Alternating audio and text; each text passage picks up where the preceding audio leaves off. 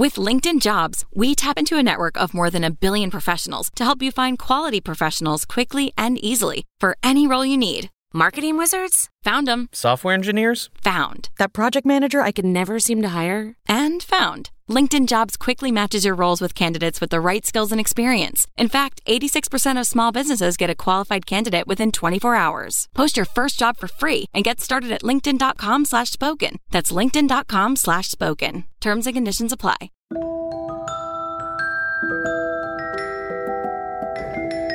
Hi friends, I hope you're having a wonderful day today. My name is Bailey Sarian and this is the Dark History Podcast. Welcome to my Dark History Library. If you're a curious cat like myself, then come on this journey with me and let's learn something new together, shall we? So, today, let me tell you about today's story. Because I was laying in bed, had my eyes closed, right? And I was thinking to myself, and I remembered in high school, I had this science teacher who proudly displayed a skull with a hole in his head, like on his desk. And I remember I asked the teacher, and I was like, what is that thing on your desk, whatever. And he was like, oh, it's a lobotomy skull. And I was like, well, what the hell is that? He said that it was a way that they treated depression way back in the olden days. And I really never gave it much thought after that.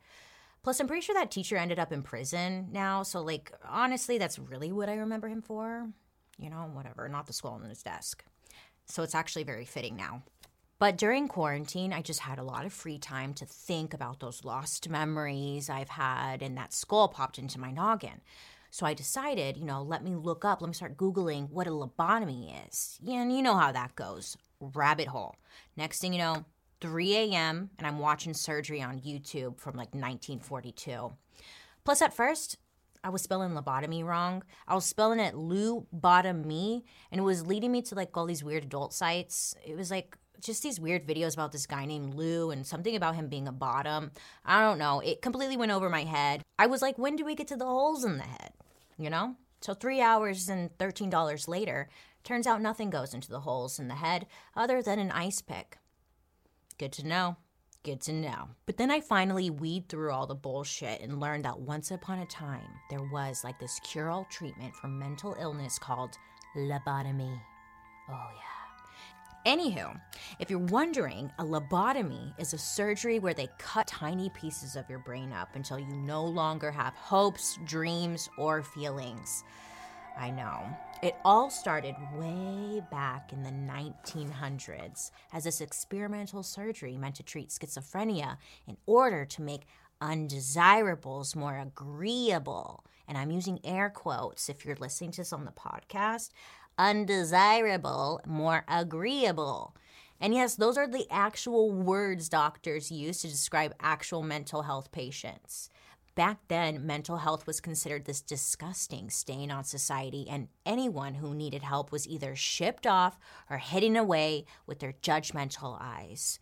Then there were some doctors who came up with this terrifying idea of just cutting the part of your brain that makes you feel things, so you're just basically a shell of a person.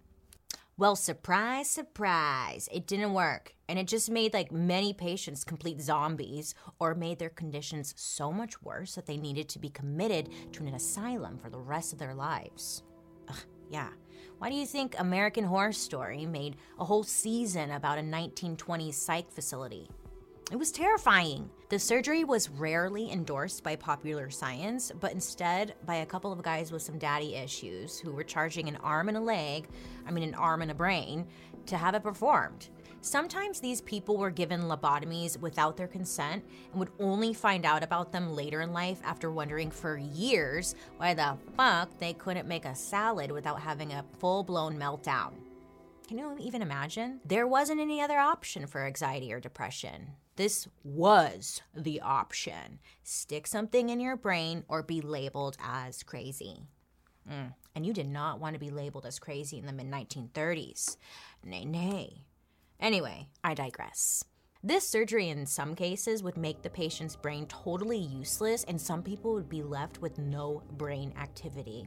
It's honestly mind-blowing. Wait, I didn't mean never mind. When you look at who was actually getting these lobotomies, it was 60% women and people diagnosed as schizophrenic. I'm using air quotes again. But back then, a lot of things meant schizophrenic, or like fell under the schizophrenic umbrella, okay? If you had anxiety, depression, insomnia, suicidal delusions, melancholia, whatever the hell that is, homosexual tendencies, nervous indigestion, hysterical paralysis, and this is the most important, the chronic headache. That is what was considered schizophrenic. It would transform wild animals into gentle creatures. So these doctors just did thousands of these experimental surgeries on women who needed therapy, animals, and gay people. Yeah, that's like all of my friends. It gets way wilder, and I'll get into all the details of the who, what, when, where, why. But I think the best example of the disgusting way that lobotomies were used is the story of Rosemary Kennedy. Oh, yeah, you heard me. I said Kennedy. You know, like Kennedy. Like John F., the brother of Robert. They both got assassinated. Famously so. Very dramatic. You know, those ones. Well, JFK actually had a sister. Like I said, her name was Rosemary Kennedy. And honestly, she sounds like she was a bunch of fun when she was younger. She loved fashion, dancing, swimming, doing blow in the bathroom and telling everyone she loved them. Okay, that last one is probably not true, but you get what I mean. She was fun. She was young. She was a woman just finding herself in her early 20s. We don't judge here. We do not judge. Her family wanted to make sure their reputation wasn't going to be tarnished. It wanted to maintain appearances of being the Kennedys, so they had to do something about it.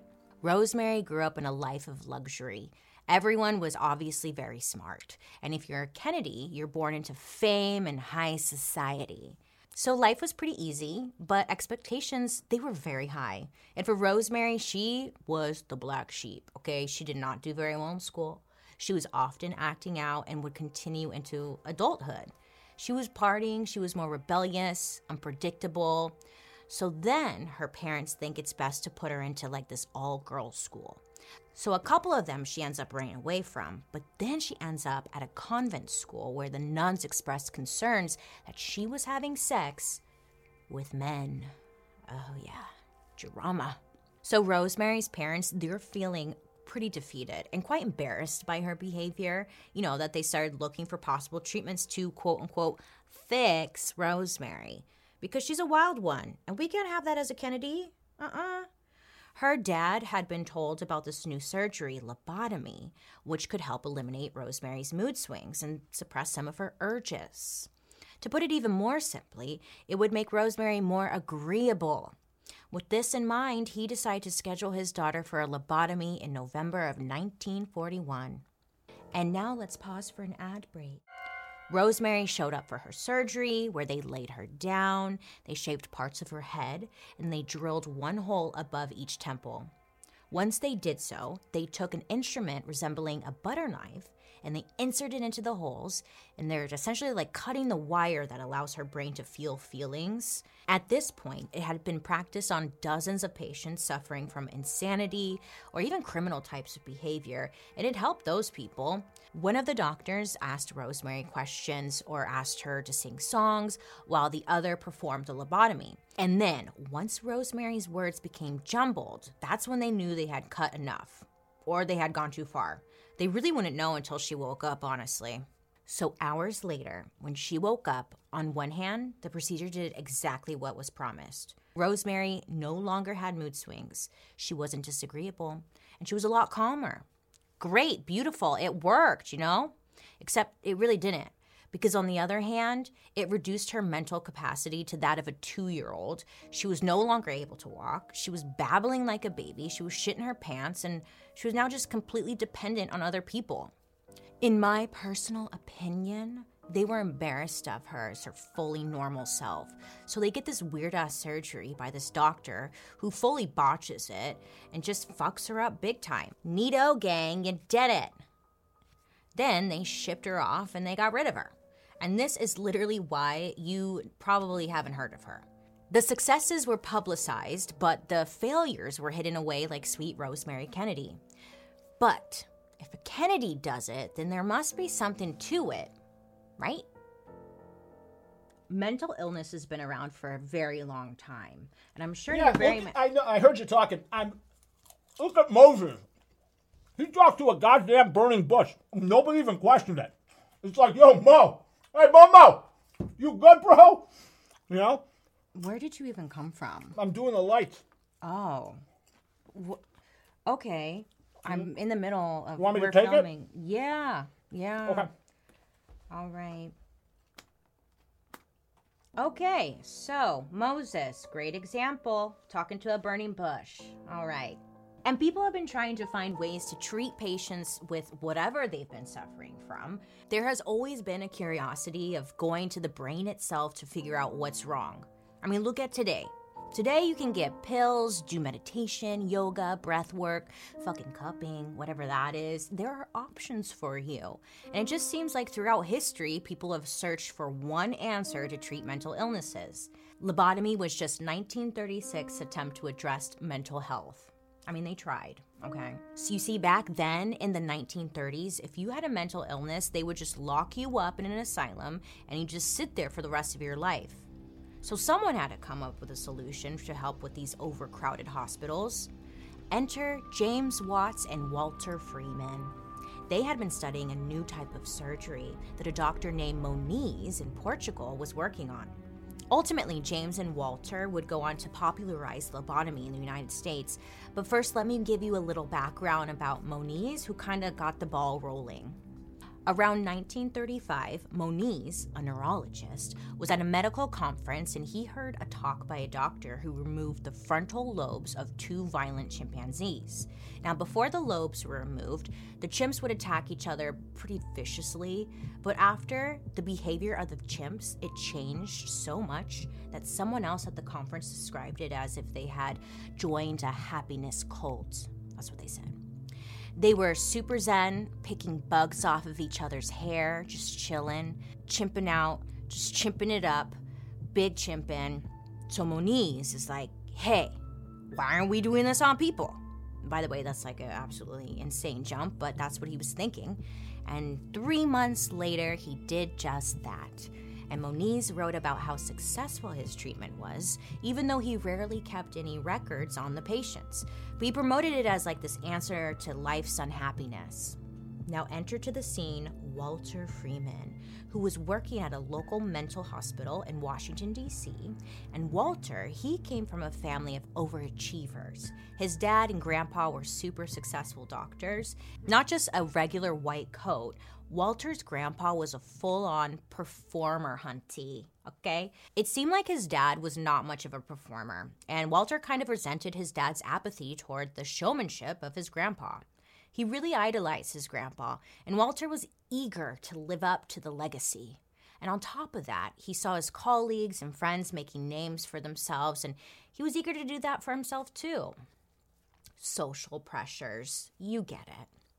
While he was working at the hospital, he had this weird feeling of fear, disgust, and shame because of how poorly treated the patients were, and he wanted to help find an easier solution to all of this. Now that's when he came across what Moniz was doing, and he sees an opportunity to do two things. One, help people, and two, have the world roll out the red carpet to him as the healer of all mental illnesses. I have arrived. Now, he knew if he could perfect Moniz's technique and get everyone to do it, there'd be less suffering, right? I mean, that's a great thing. But Walter wasn't a surgeon, and he couldn't perform the surgery himself, so he called up his friend, neurosurgeon James Watts, and he's like, hey, do you want to work on this little project with me? You know, we can save mankind, change the world. Sounds great.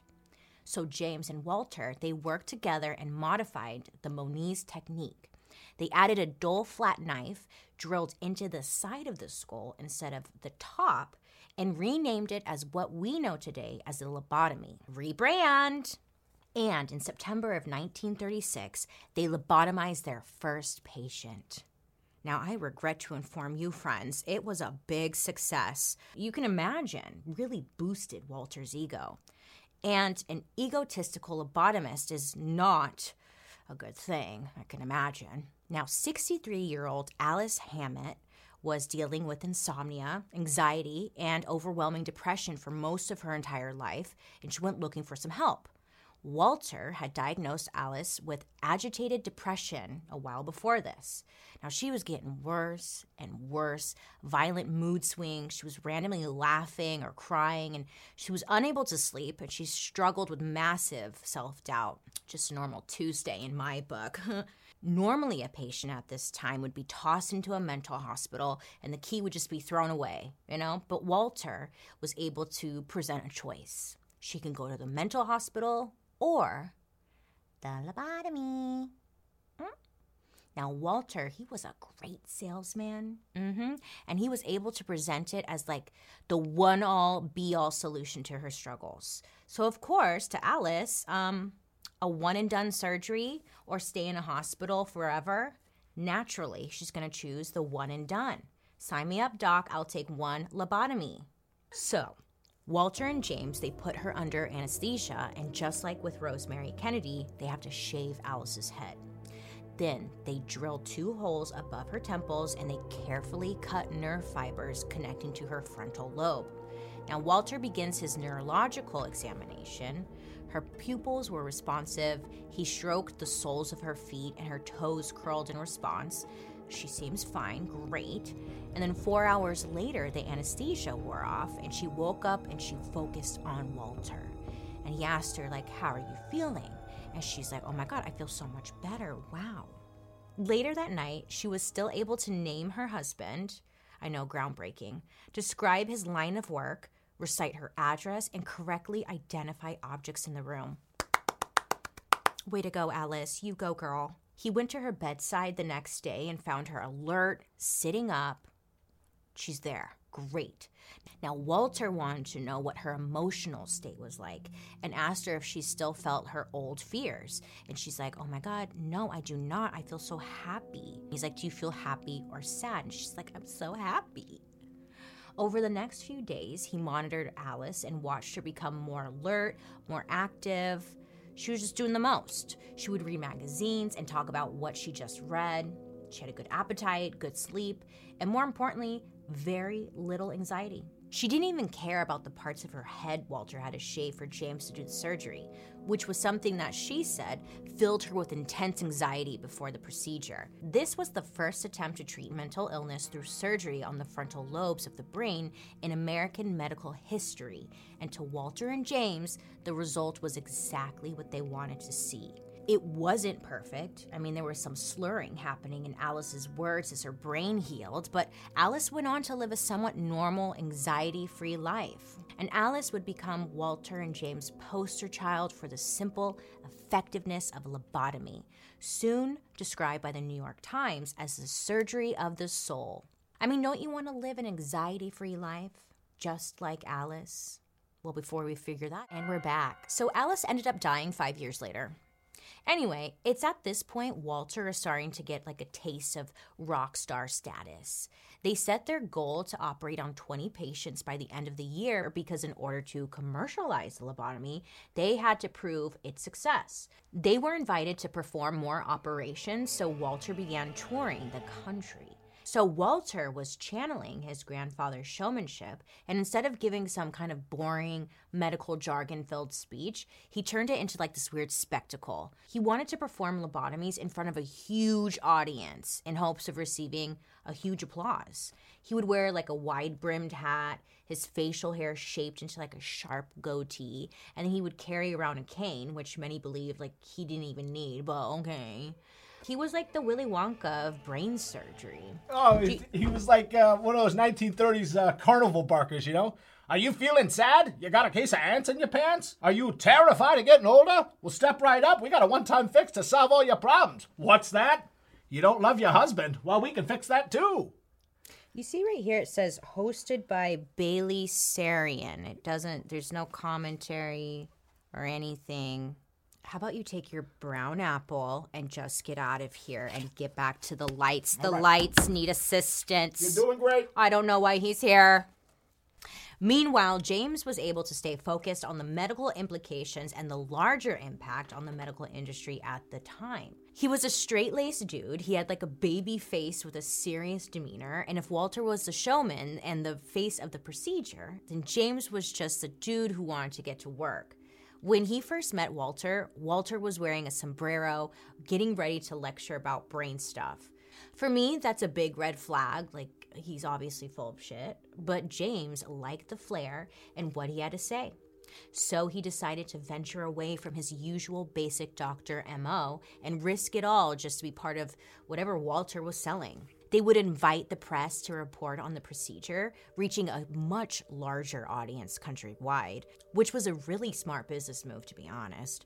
This would lead to New York Times announcing to the American people this brand new surgical procedure, the lobotomy, the surgery of the soul. Tell me more. Who qualifies for the surgery of the soul, you say? Well, Bailey, I'm so glad you asked.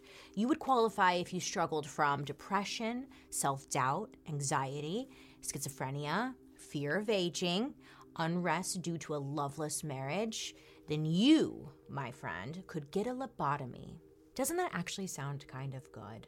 Can you see why people would be into this? I'm into this. I mean, shit, I don't want to age. I'm terrified of aging. Sure. Well, when looking into this list a bit further, who do you think is going to relate to these symptoms? Quote unquote, symptoms. Because I'm sure men in the 1930s did not suffer from fear of aging. It's women. Women is what I'm getting at. Women made up most of his customers. But that's how Walter sold his surgery to a lot of people as an easy solution to all of their problems. Over the next few years, they'd go on to collect over 200 patients to perform the lobotomy on in order to help them build their case study, which they released as a book called Psychosurgery. Then the American Medical Association published an editorial saying lobotomy was a great option for the American people. You'd have to be brain dead or a man to not want a lobotomy. All of their dreams were coming true. Everyone knew their names, but mainly Walter, and he was stoked to finally have the recognition he always wanted. Okay, but hold the scalpel. Let's talk about how things were actually going. Now, they had some pretty big claims, and the numbers, they didn't lie. In the book of Psychosurgery, which became a bestseller, Walter and James went into great detail about their findings that out of 200 patients, 63% improved, 23% not much happened, and 14% they got worse or freaking died. 14% sounds like a huge risk, right? Well, not to the people. They were focusing on that 63% number. And for the ladies out there, if you're struggling to keep up, that's over half. Where do you keep getting all this food from? Crafty. Good to know. Anyways, moving on. Thank you, Joey, for your constant commentary that nobody asked for. Walter wasn't satisfied with having only performed 200 lobotomies. He wanted more. And in order to get more, he needed two things to happen. Make more people believe they needed a lobotomy and make the procedure simpler and faster. So, first, qualifying more people. Now, Walter believed lobotomy could also be an effective treatment for headaches, which it wasn't. It was kind of like how the tobacco industry started with the Marlboro Man because it made adults buy more cigarettes. But then they were like, hey, let's expand our customer base. What if cartoons started ripping heaters or whatever kids call it these days? Then bam, kids want to smoke. And they did. The point here is that Walter is widening his demographic and targeting a larger audience. The next step would be to simplify the procedure, something nobody asked of brain surgery. And Walter, who again was not a surgeon, was astonished by the work of an Italian colleague who developed an approach to the procedure that needed nothing more than a tool resembling an ice pick that could be tapped through the eye socket into the brain. No holes in the head, no cutting. Now, this made the process so simple that Walter, who, did I mention, was not a surgeon, began performing lobotomies all by himself, without James, or the required sterilization of a medical room. Now, you can see how this is going to be problematic. Walter's new method was so easy, it took only 7 minutes to perform. sex joke. And in comparison, the old method took a bunch of hours. Not only was Walter cutting corners in the operating room, he once said, quote, all that germ crap, end quote, was slowing him down and thought being sterile was annoying. I freaking roll. But he got what he wanted. The surgery was now fast, and in 1946, he began doing this without James. It started with operating on a woman who was manic, suicidal, and prone to uncontrollably screaming for seemingly no reason. After the surgery was performed by Walter, all of a sudden she could speak, she could read, write, walk, and she was no longer prone to violent outbursts. She even became a nurse. Isn't that sweet? He hasn't even told James yet about this ice pick business. He went ahead and performed 9 more surgeries without James even knowing. So Walter eventually goes to James and is like, hey buddy, I've been experimenting a little. I can't wait to show you the things I've been working on. You're gonna love it, man. And he goes on to show him the new and improved ice pick procedure. And we don't know exactly how that conversation went, but what we do know was that James was pissed. James was almost offended by this new procedure. It was gross. It was dirty. It was a slap in the face to modern day medicine. And just like that, their 13-year friendship was heading down the drain. With James out of the picture, Walter was able to cut the dead weight that was holding him back from achieving his bigger goal. Lobotomies for everyone.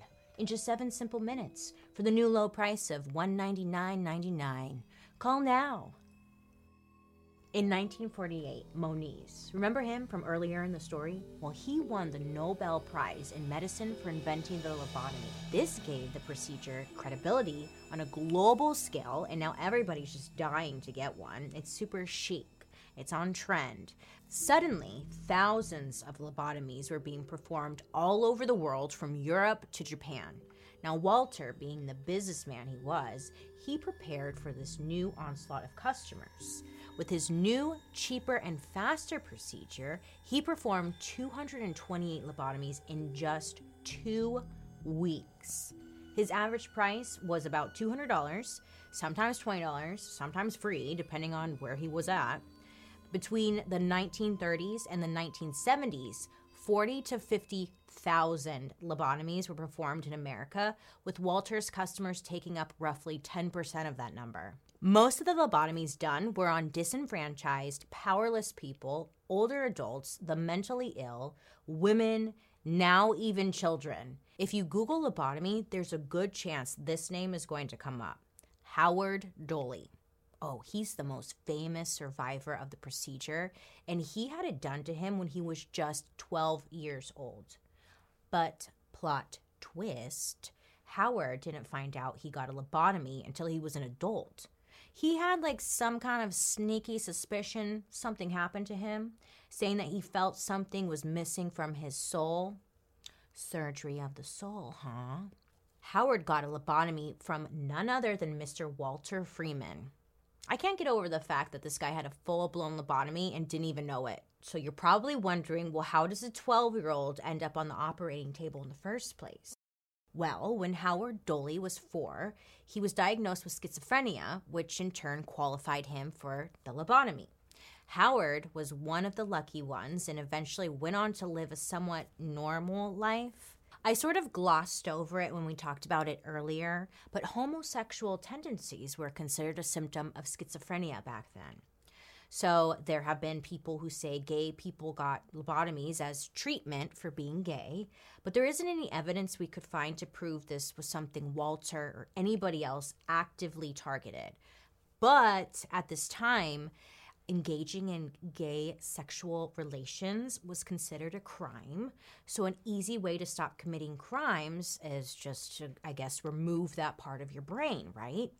In general, if you weren't good enough for society, they'd give you a lobotomy. And that went for Black people and women too, who experienced lobotomies at a higher rate than white men. So if you weren't a white dude, you qualify for a lobotomy. Even chimps weren't safe. Walter never explicitly said that he would target gay people, but here's an example of how he used lobotomies to treat homosexual tendencies. There was this woman named Gretchen.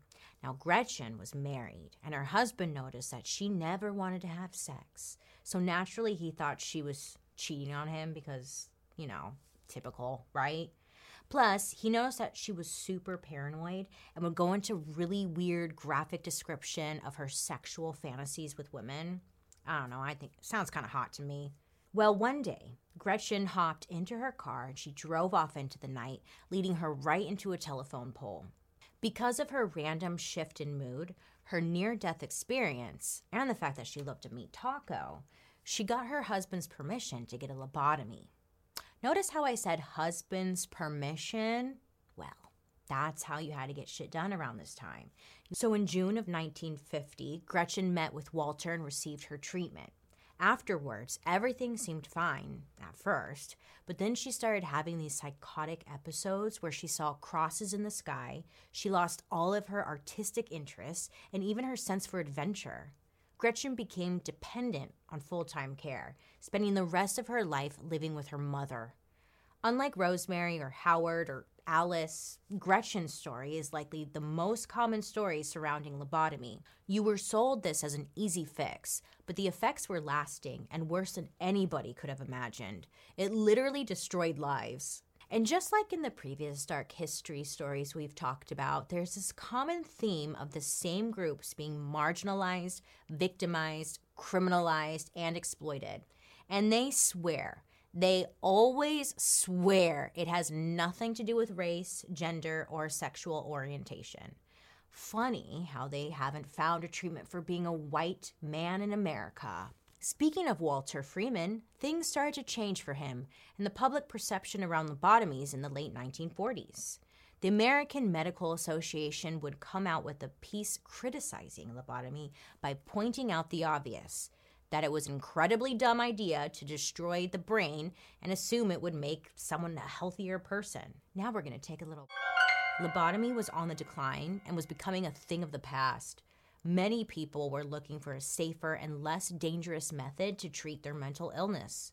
So much so that even Russia banned lobotomy in the 50s. Russia. They have bears as pets out there. I mean, that's what I heard. Anyways, rumors were spreading in the US saying that Russians were using lobotomy as a way to use mind control on the US soldiers. These rumors were making people really afraid of this treatment because it was now being linked to mind control. Now, we have no direct proof of this, but at the time it was believed to be true. It wasn't looking good for Walter. And then in the 1950s, a huge drug revolution in medicine came to be. Introduced to the public was an easier solution for mental health treatment. Pills for everybody. If you want to treat depression, there's a pill for that. If you want to treat schizophrenia, there's a pill for that. You want to take some birth control? Wink, wink. There's a pill for that. Walter, he's getting nervous because he knows the average American will gladly take a pill over getting an ice pick shoved into their brain. But he was in denial, and he wanted to keep the lobotomy show going. He still continued to tour around the United States, believing that lobotomy was still a good and honest treatment. He was holding on to that dream of being the successful doctor that pioneered mental health treatment. But just let it go, Walter. The people have moved on. God damn. You know when you see a guy who has 4 hairs on the top of his head, and he still puts gel in it? And you're thinking to yourself, dang, David, just let it go. Shave your head. My God. That was Walter. He just wouldn't let it go. And he was holding on to the past and who he used to be, 4 hairs and all. But he made the decision to keep trucking on and performing lobotomies where he could. Yeah, you heard me right. Walter is still going for it. The biggest sign that he and lobotomy had fallen far and fast was in 1961. Walter was giving a speech about the benefits of lobotomy, and people were heckling him from off stage. They're calling him a monster, wondering why he's even still performing lobotomies in the first place. So, Walter was getting all butthurt over the heckling, and he marches off stage, and he grabs a box filled with over 500 Christmas cards that his former patients had sent him. And then he takes it and he dumps it out onto the stage and he yells at the hecklers, "How many Christmas cards do you get from your patients?" As if this proved some point to the audience. The interesting part of that story is that he showed his true colors right there. It goes back to his family and his peers. He enjoyed being the star of the show, and he needed constant validation that he was doing a good job. Even when it was obvious the work he was doing was damaging, he was in complete denial about the fact that this was a completely self-serving venture. The final nail in Walter's coffin? 1967. Walter's final lobotomy patient died as a result of the surgery, leaving Walter to throw in the towel for good this time and giving up his career. By this time, Walter himself had performed about 3,500 lobotomies. Who freaking knows how many lives and families were truly affected by both of their work? And at this point, Walter was just a sad clown. He lost everything. He lost his job. He lost his fandom. He lost his best friend. And the cherry on top of this new low, Walter got cancer. Yeah, sorry, bud. Talk about a bad day. You know what would make Walter feel so much better? Checking in on his old patients and seeing what successful, happy lives they were now living, all thanks to Walter's magic. So cue the apology tour. Well, maybe we should call it the validation tour because, once again, our man thrives on validation. So he hops in his car, he drives around the country, and visits a bunch of his success stories. He needs to feel better, and everyone hates lobotomy except for the people it worked for. They then tell him how much better they are. He isn't doing well. He's dying of cancer. Everything sucks. So he needs confirmation this all wasn't for nothing. Around this time, he released his final lobotomy report. Out of 707 schizophrenics, around 73% were still hospitalized or at home or dependent on others. But he was determined to find that healthy 27% because he got their Christmas cards. Walter would spend his last days on Earth slowly dying of cancer and driving around the country visiting his former patients. Maybe it was fame, maybe it was his ego, but Walter refused to admit lobotomy wasn't a good thing until his dying day in 1972. His legacy, or just the legacy of lobotomy, it's super complicated. There were variations of the procedure, better and safer ones, still being performed up until at least the 90s, but lobotomy as it was known in Walter Freeman's era isn't really used anymore. And I mean, technically, any brain surgery that is intended to treat behavioral problems could be considered a form of lobotomy, but it's not exactly the same thing. So the science has evolved, and luckily you can just pop a pill now instead of getting your skull cracked open. But, I mean, come on, same shit, different day. Lobotomy mostly lives on now as something in movies and TV shows portrayed exclusively as a means of controlling somebody. I'm sure there's some examples you can think of, and they're all likely works of fiction. But what isn't fiction are the lives that were shattered and permanently altered by James, Walter, and their ice pick. Well, wasn't this fun? What did we learn here, friends, besides Joey annoying us? Well, I hope you learned something about how easy it can be to ruin your life in America.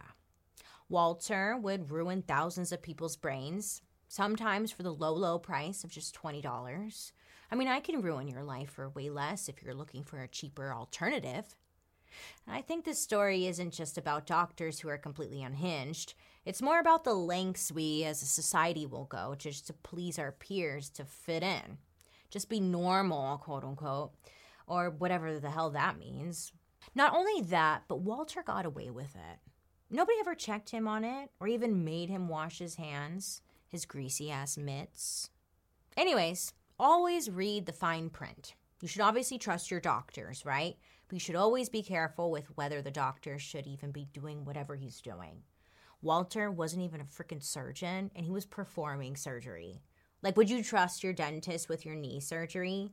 Or would you trust, like, Dr. Dre with brain surgery? I don't know, those beats are pretty catchy. I want to hear your thoughts. Do you know more about this? Let's continue the conversation over on social media using the hashtag #DarkHistory. Join me over on my YouTube where you can watch these episodes on Thursday after the podcast airs, and also catch Murder Mystery Makeup, which drops every Monday. I hope you have a wonderful rest of your day. You make good choices, and I'll be talking to you guys later. Bye. Dark History is an Audio Boom original. This podcast is executive produced by Bailey Sarian, Chelsea Durgan from Slash Management, and Avi Gandhi from Wheelhouse DNA. Producer Lexi Kiven, Dariel Christun, and Spencer Strassmore. Research provided by Jed Bookout. Writers Jed Bookout, Michael Oberst, Joey Scavuzzo, and me, Bailey Sarian. And I'm your host, Princess of the Dark, Bailey Sarian.